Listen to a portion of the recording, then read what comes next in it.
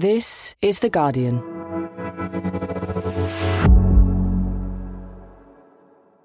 I'm Grace Dent, and this is Comfort Eating from The Guardian.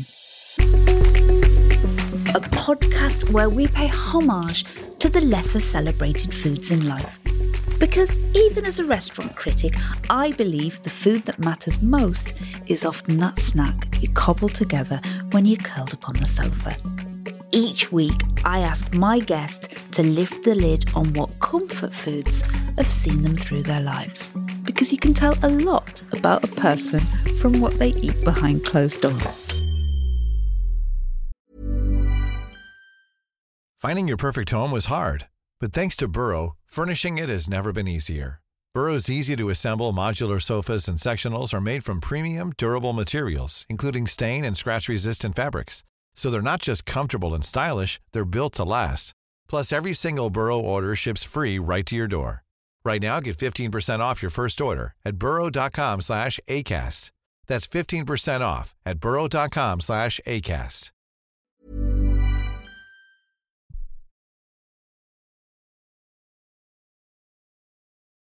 Hello friends, you find me in my kitchen about to tuck into a pot of cup noodles that Big Zoo left here when he came over. I just found them in the back of the cupboard. They don't go off, do they? I have got the biggest smile on my face today because I've spent the morning listening to Britpop band Supergrass on repeat because very soon, and I can't believe I'm saying this, lead singer Gaz Coombes is coming round, an actual rock star.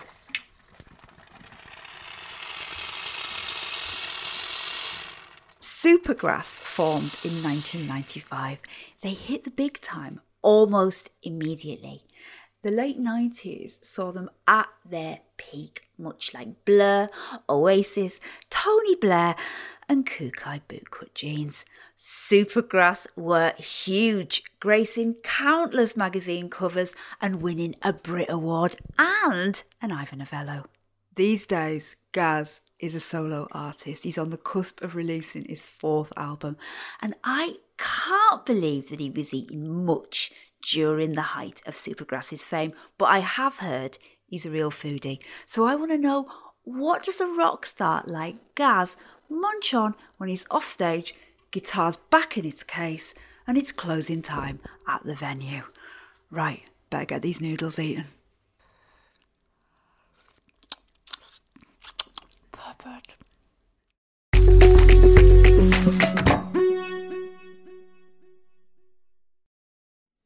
Gaz Coombes, welcome to Comfort Eating. Hello, Grace. Thank you for having me. You really do listen to this. I do, yeah. My wife was listening to it in the bath last week. She was really chuffed when I said I was coming on. Oh. She was like, oh, great. I was listening the other day. It was brilliant.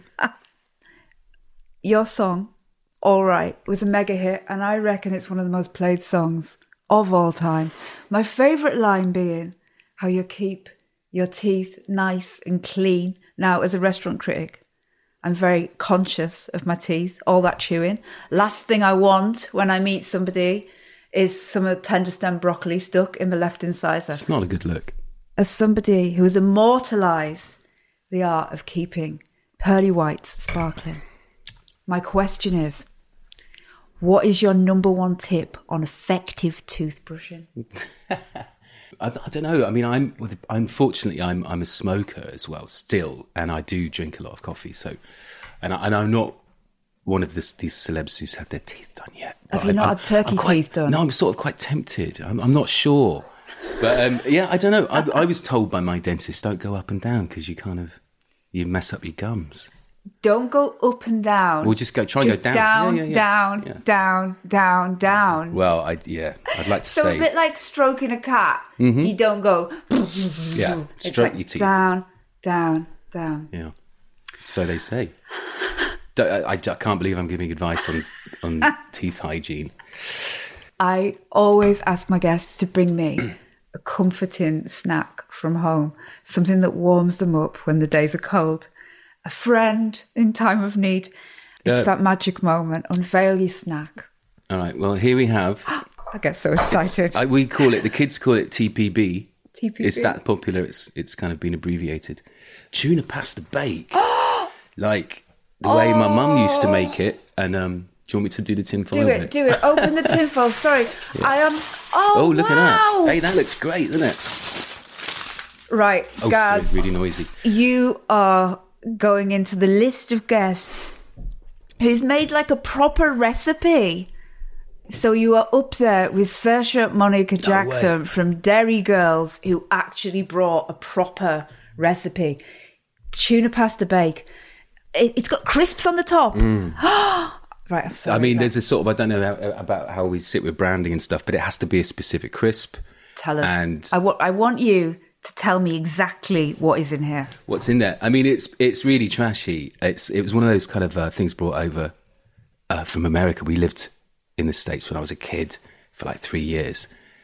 So this was the 80s, so my mum was kind of, very much into her kind of home cooking and the kind of American style. And this was called, and tell me. This was called tuna noodle casserole in America. Yeah. Yeah, so this was brought over from America and then just became a bit of a family favourite, You've got those huge pasta shells. Yeah, and then, it's got to be shells. They're the ones to kind of, that's just kind of, you get all of the, it kind of it goes inside the shells and it's kind of all the tuna luxurious. As being quite, like the tuna's quite mashed up, so you can't really see the tuna anymore. Well, that's because it's part of a tin of Campbell's mushroom soup, condensed mushroom soup. So you kind of, you put a couple of those in and then you sort of mix it down with milk. So it's obviously not really sort of thick and condensed. And then that's with fried onions and butter. And then so you get this sort of fried onions, butter, Campbell's mushroom soup, milk vibe. Yeah. Then you chuck a tin of tuna into that. And then just do the pasta and then cover it. And then mozzarella cheese, Walker's ready salted crisps on the top. I mean, look. Sorted. Anybody who is listening to this who doesn't think that sounds delicious, there's something wrong with you or you are dead. There's something so homely about this. I love the fact that you say this is from America because Americans are obsessed with throwing a can of Campbell's it's soup mad, isn't it? into I know. everything. It's not a thing over here. It's sort of... Hang on, this is quite peppery. Do you think it's too peppery? Because I quite like the pepper. I quite like that tiny edge. A little edge. I love the pepper. Yeah, you like the pepper? It's really hard to stay sophisticated the thing is, whilst I've got strings of mozzarella hanging out of my mouth. You look great in it. No. It's really Moorish, though, as well. You've really got to sort of stop yourself from having the fourth bowl. So you make this for the kids? Yeah. I think if it's a gloomy day, everyone's a bit low. Yeah. I usually get the call from somewhere across the house. TPP. But a rock star's allowed to eat carbohydrates. Yeah, well, I burn a lot of energy, playing the gigs and pacing around on the phone, trying to negotiate things. But you've also got to wear very, very skinny trousers. Yeah, maybe not so much anymore. I don't know how... Is skinny jeans okay with sort of 40 plus men? I don't know the rules anymore. I know, but what else are you going to wear? More grown up trousers? I know, but... Like really? Chinos, you can't wear chinos on stage. No, I wouldn't. You're Gaz Coombes, you can't. Chinos on stage. You can't wear... But what are you going to go out in? Like, you're going to say, get a nice tracksuit? Yeah. It's quite, I feel like we've covered a lot of ground.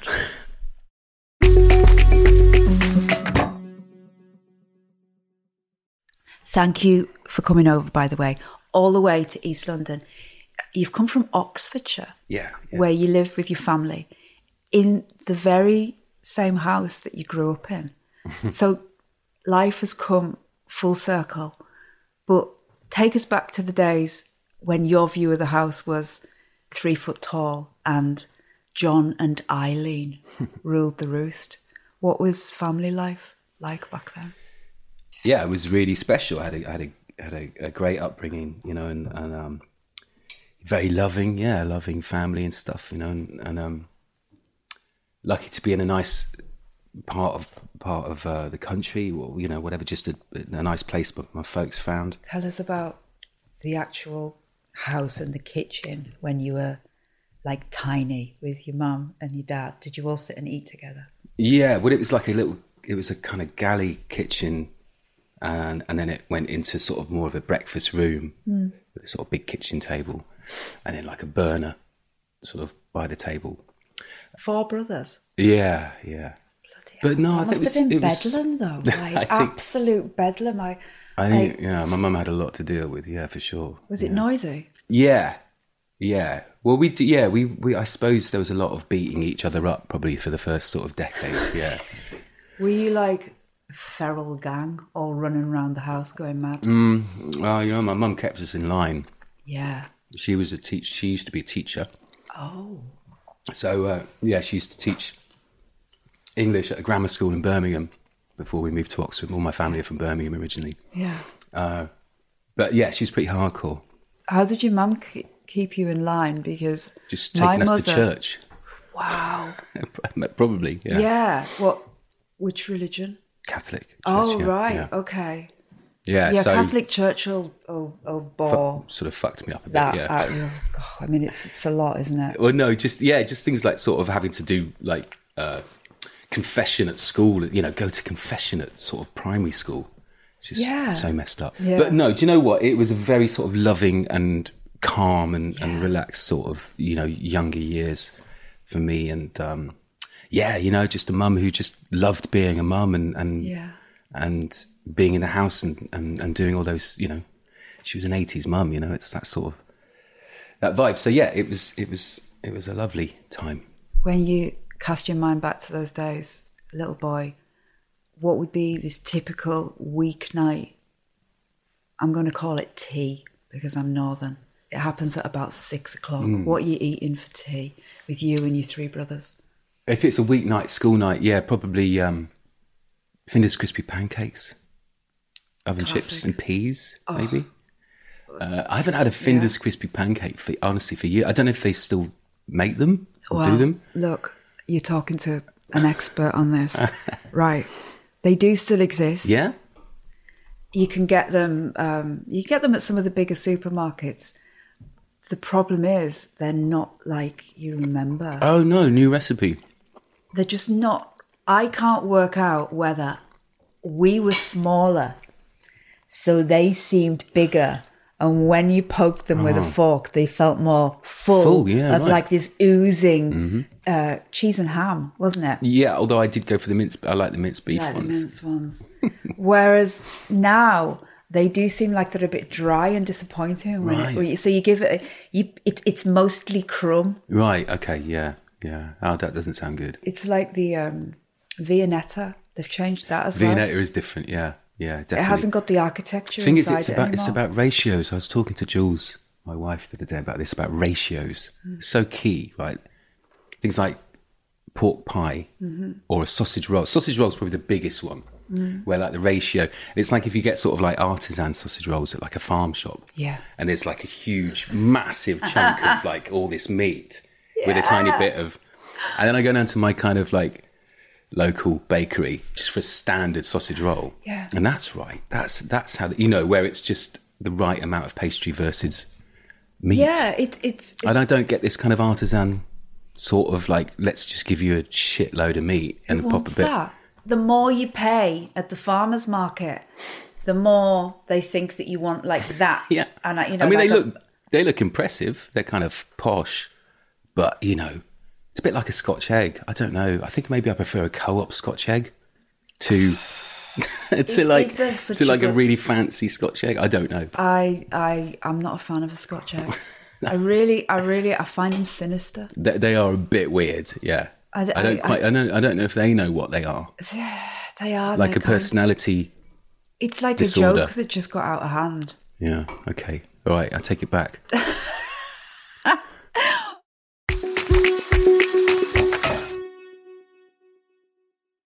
Because of your dad's work, he spent some years in San Francisco. It must have felt like Technicolor to you, getting there as a little boy. What aspects of Californian culture do you think like really permeated your mind? I think just the sort of the vibe around. I think getting in the car with my dad and the you know, rock radio being on or whatever, and all of the, probably be Elton John and Fleetwood Mac. And but I was really young, you know, I was like sort of 4, 5, 6 years old. So do you remember the food? Were you eating a lot of melted cheese all of a sudden? I don't really remember the food too much. I mean, maybe chocolate chip cookies. It started off. I've got a bit of an obsession with. I'm on a kind of quest to make the perfect chocolate chip cookie. I have been for decades. Still haven't done it, but it's kind of a bit of a thing.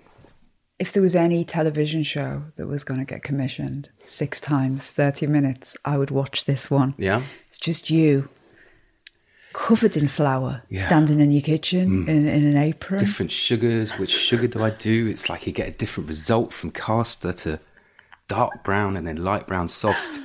It's just so many ways of doing it. Sometimes all in the bacon as well, because you don't want to give it 30 seconds too much, and they're not going to be the same cookie. I know. I was kind of distraught recently when I checked into a hotel and they provided some fresh cookies, and I had a bite of it, and it was so much nicer than any of mine. And it just sort of put me back to sort of square one. I was just like, right, okay, start again. We think of rock stars as rebels. I don't think many people would imagine rural Oxfordshire to be a place of great rebellion. How unruly were your teenage years? I think they had their moments, you know. Probably one of the most raucous moments, we turned into a song that ended up doing quite well for us, Caught by the Fuzz. But I don't think I was ever real. I was never really into being a kind of troublemaker. But was there a place you could go and like hang out and just get away from the house? We'll be next door to our family home. There was a little row of cottages, 4 cottages in a row. And basically, it was a kind of pretty diverse selection of people lived there. There'd be like a doctor in number 1, who's kind of like a cool doctor. Yeah. Like to smoke a bit of weed and stuff. And number 2 was like a nice, really nice guy who was a lot older than us, but he'd sort of had a pretty amazing life and just listened to great music. And so in each house there was sort of a different character, but they all loved rock and roll music. And when they first met me and Danny and a few of the other boys, we were just all really into music. And so we'd go around there and just have a few smokes and just listen to old records. But they all seemed like really, they all seemed like in their 50s. Yeah. You know, I was like 15. Yeah. They were probably kind of like late 20s. That's exactly. But they just had this kind of vibe of like being like as old as my parents, but they all like to have a smoke, and they love Frank Zappa and Beefheart and all this great music. So important, isn't it? That point where you get to 13, 14, and then you meet people that are into, like about that point for me, I think that was like the Pixies and the Smiths and the Throwing Muses. But to go and meet your people, it changes you. Totally. Completely. Yeah. No, exactly. And it felt like our little sort of slice of Laurel Canyon or something kind of over the way from the house, because there was always music going on. And then Mick, who played in Supergrass, he moved into number 4, I think. And so then we'd start rehearsing in his sort of bedroom and then in the living room a bit and stuff. So that was probably our first sort of rehearsal space. Supergrass are a British institution, and I promise we're going to talk about the life of a rock star at some point, but perhaps even a bigger British institution is The Harvester, where I've heard that you worked. Have you ever been to a Harvester before? That's what we used to have to say. And then you live with a little smile. Hang on, say it again. Have you ever been to a Harvester before? Although I didn't have quite such a low voice back then. It's pretty more like, have you ever been to Harvester before? Shut up. And I used to do the salad bar. I used to have to prepare the salad bar.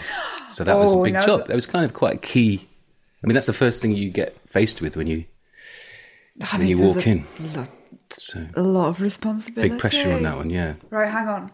Bacon bits are amazing as well. I used to steal the bacon bits. I used to go into the little fridge and sit with a spoon, crying, eating bacon bits.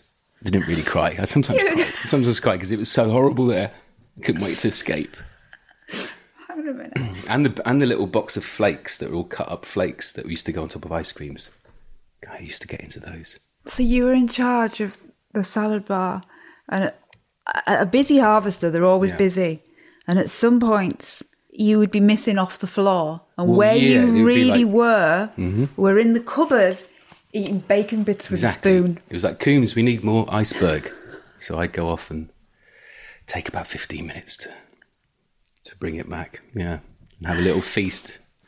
I tell you, my eldest wanted to go to the harvester, and I did everything I could to sort of not go. She just talked me round. So I think this was about 3 years ago. Went into the harvester. It was all right, actually. Do you still have the uniform? No, I've still got a name tag, but it's not my name. It was Steve. I can't remember who Steve was, but I ended up with Steve's name tag. So it's got a little harvester logo. Yeah, I have this theory with most people's worst job that they find traumatic to think about. They generally have the uniform somewhere because they never went back. You know, you don't, if you've had a job as a teenager and it's driven you utterly mad, you generally don't go back to go, hello, I'd like to hand my notice in. You just don't. Yeah, you just go to Ibiza one day and never come back. I walked out, yeah.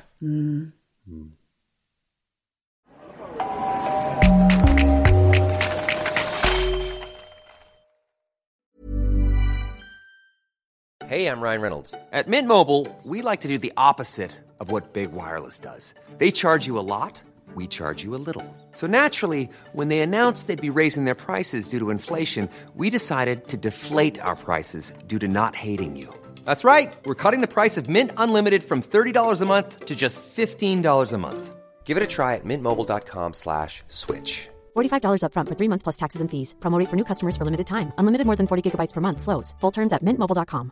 Finding your perfect home was hard, but thanks to Burrow, furnishing it has never been easier. Burrow's easy-to-assemble modular sofas and sectionals are made from premium, durable materials, including stain and scratch-resistant fabrics. So they're not just comfortable and stylish, they're built to last. Plus, every single Burrow order ships free right to your door. Right now, get 15% off your first order at burrow.com/ACAST. That's 15% off at burrow.com/ACAST.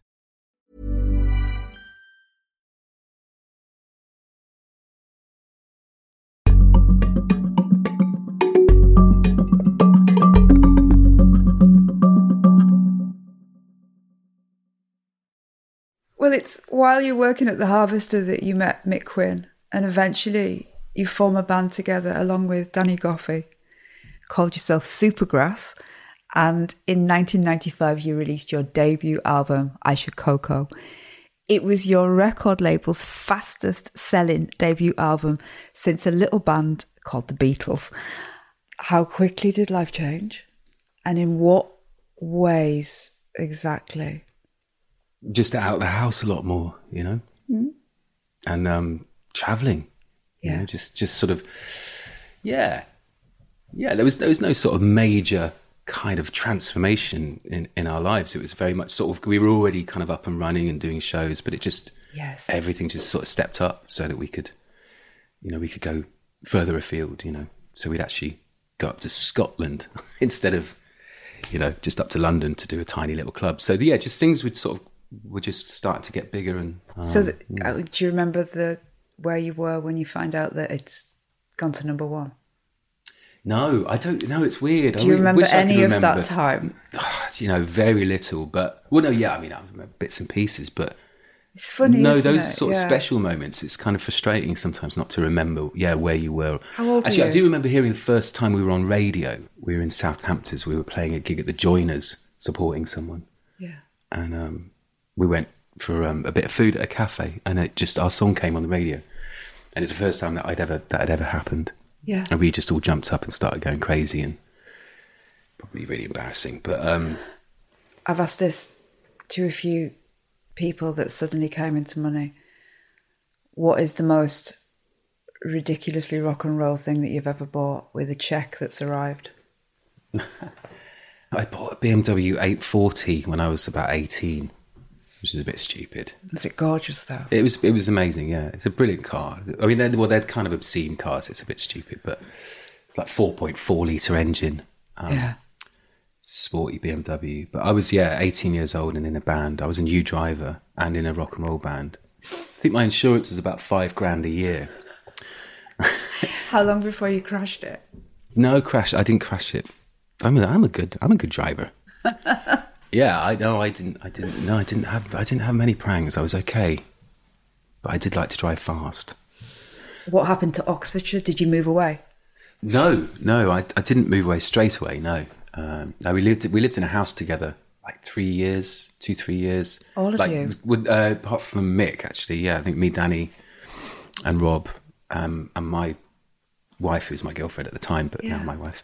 So there was about 6 of us in this house. Yeah, that was in Cowley Road, in Oxford. Who was cooking at Cowley Road?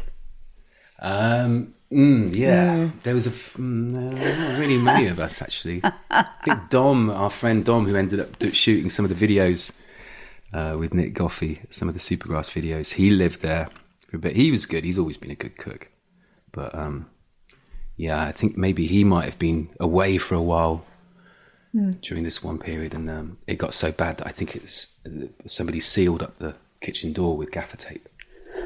Until Dom got back. Was it just, what, because it was just absolute... Yeah, I don't think anyone could face it. It was really disgusting.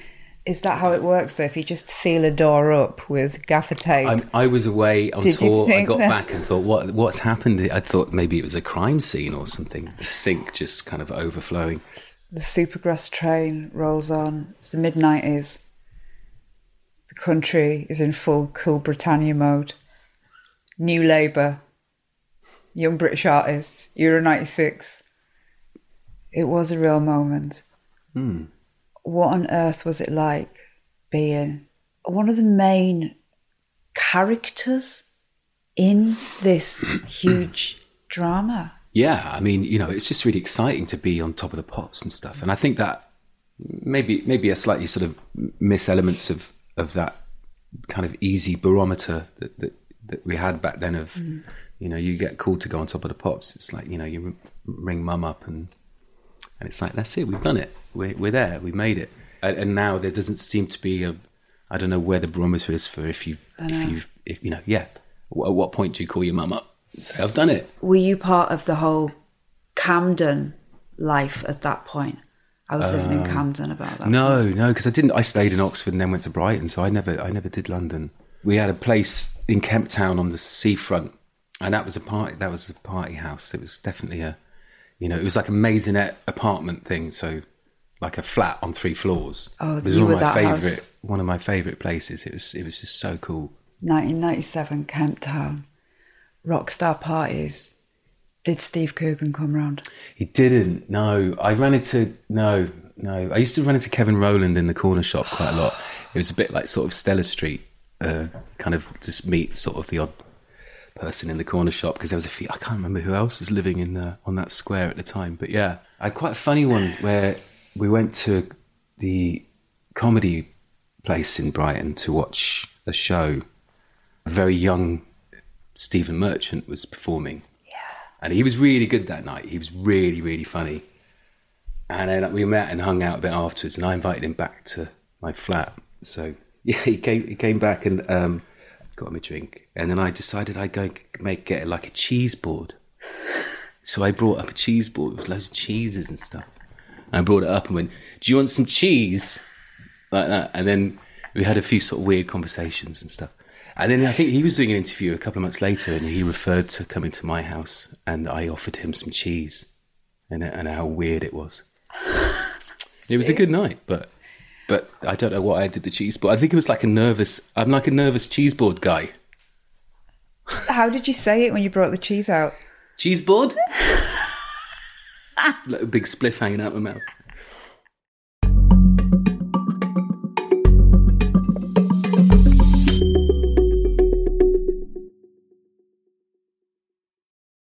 You toured the world with Supergrass, from America to Australia, Moscow to Munich.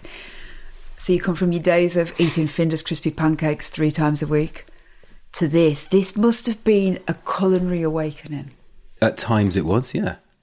You still have to deal with the whole kind of touring life of grabbing bits when you can, or some sort of buyout. The venue give you sort of €5 to go and get something, and you've got 45 minutes before you're on stage. So there isn't necessarily always the time. It wasn't kind of fine dining restaurants as we were traveling the world. But yeah, definitely kind of different countries with, it was, totally eye-opening. I think first time I went to Tokyo, it was just incredible. And I think Tokyo, especially Tokyo in 95, was really kind of unusual still. It was kind of, I think it's become more, more westernized now. There's more things that are familiar for people if they travel to Japan. But at the time it was really alien and you just didn't recognize anything. The only thing that was familiar was the kind of golden arches of McDonald's, and to make you feel like something that reminded you of home. But some amazing meals we went out for. Quite often me and Danny would just disappear and go into town and just see what we could see. That was always great in Tokyo, because you'd have really severe jet lag, and then you'd go out and have a couple of drinks, and then it would start to feel like almost like you're on acid or something. It was kind of had some pretty memorable sort of arrival days in places like Tokyo. And you must have got mobbed when you went out into Tokyo at that point. Yeah, pretty crazy sort of vans kind of driving after you, and there was some mad moments. I know that life on the road has been beset with fans, but before you were a rock star, you met the woman who became your wife. I don't think I'm speaking out of turn when I say that marriages of touring rock stars, they can be very short-lived, but you've been together for 25 years. Tell me about meeting Jules. Actually, it's our 10th wedding anniversary soon as well. Married for 10. Yeah, we were just part of the same friendship group, I suppose, when I was like 15. She was going out with another guy, and he was friends with a friend of ours who worked with the band and did some guitar teching and some roadieing. And so we'd often all end up in the same van going to some gig. And I always fancied Julesy, but it just, she was kind of older than me and going out with someone else. And how much older? 4 years older, Yeah.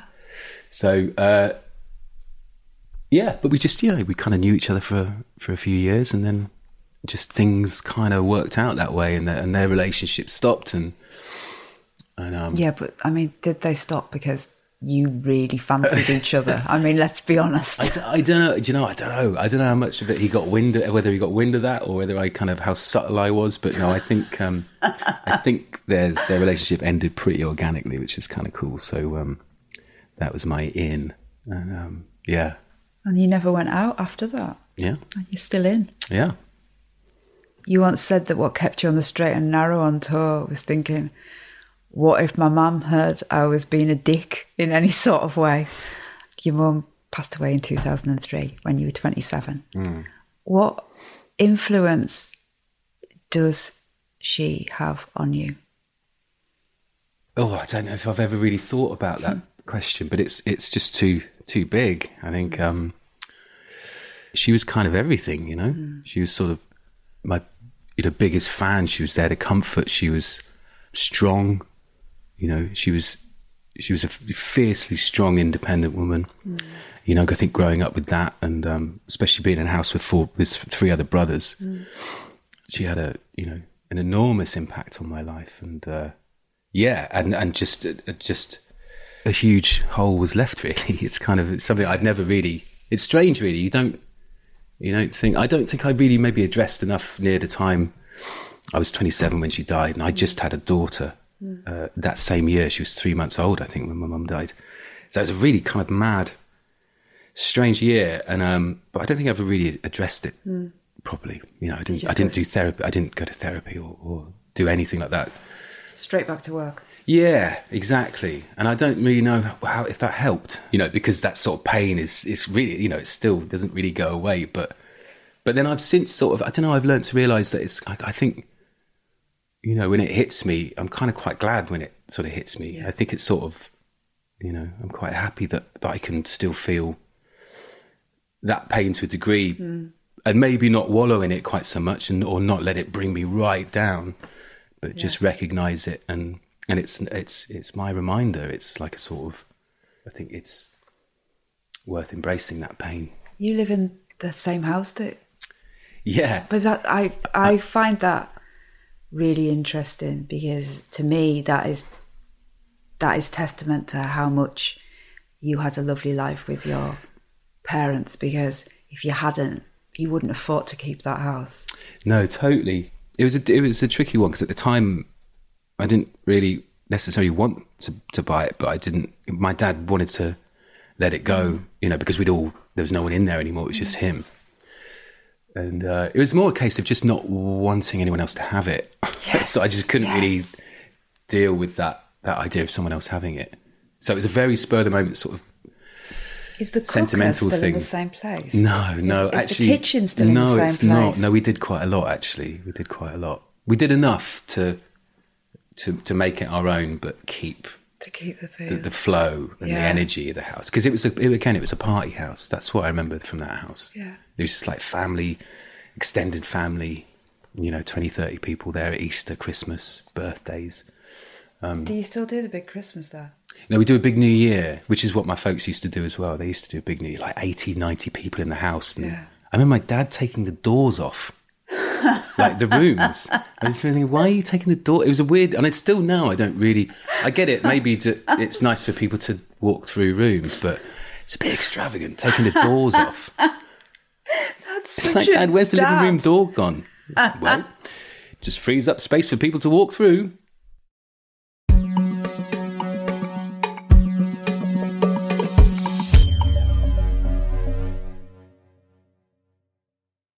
In 2010, while working on the 7th Supergrass album, the band split.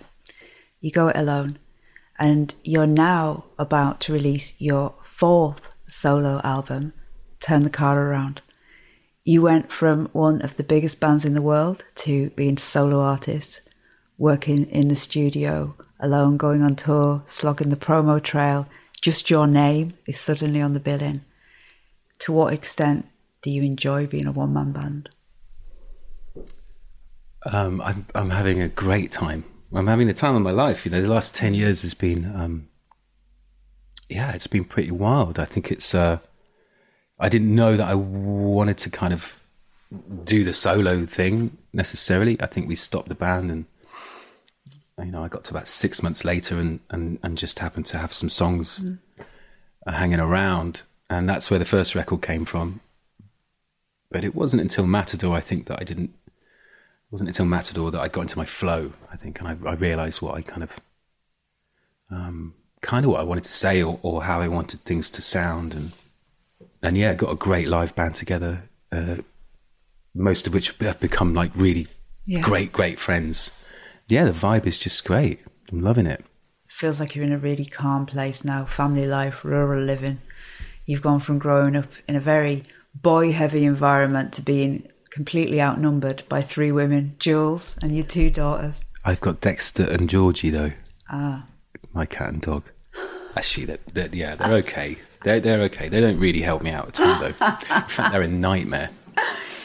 You had no role model in bringing up girls.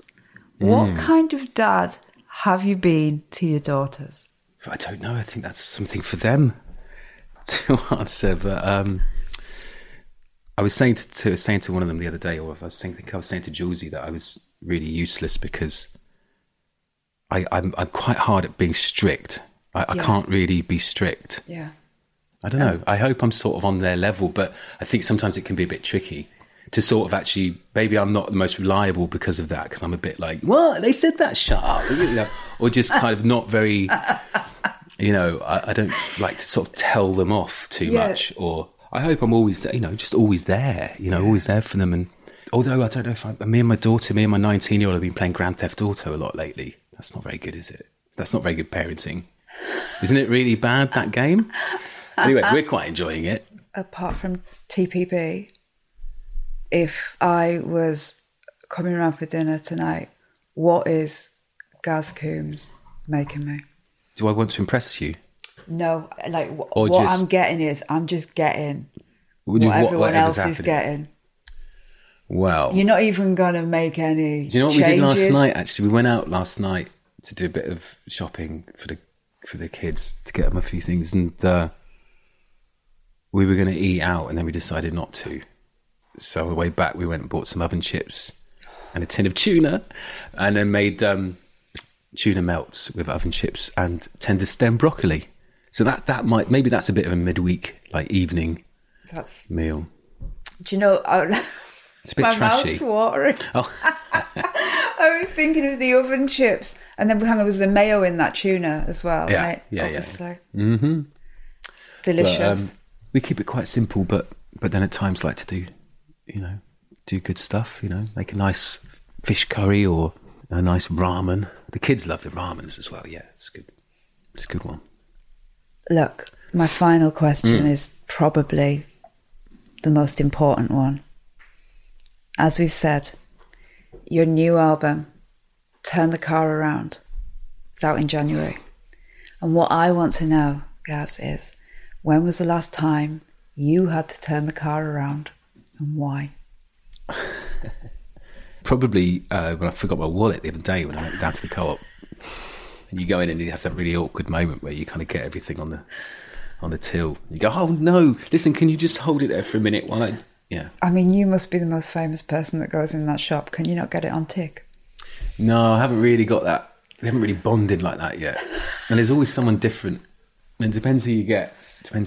I've got a couple of mates who are nice there, who kind of are very nice to me, but it depends. You might get the grumpy one. So you can't say, look, it's me from Supergrass. Can I just have my beans? I'm good for it. Yeah. Yeah. I'll try it next time. Gaz Coombes, this has been an absolute pleasure. Thank you, Grace. For comfort eating with me. Oh, it's been a pleasure. Thanks. I really enjoyed it. Cheers. This episode of Comfort Eating was produced by Jack Claremont. The executive producer is Lucy Greenwell. The music was written by Axel Coquetier. Mixing and sound design was by Solomon King. If you like comfort eating, then please go and leave us a review, and you can follow or subscribe so that you never miss an episode. And use the hashtag ComfortEatingPod to get in touch about the podcast or share your own comfort eating delights. This is The Guardian.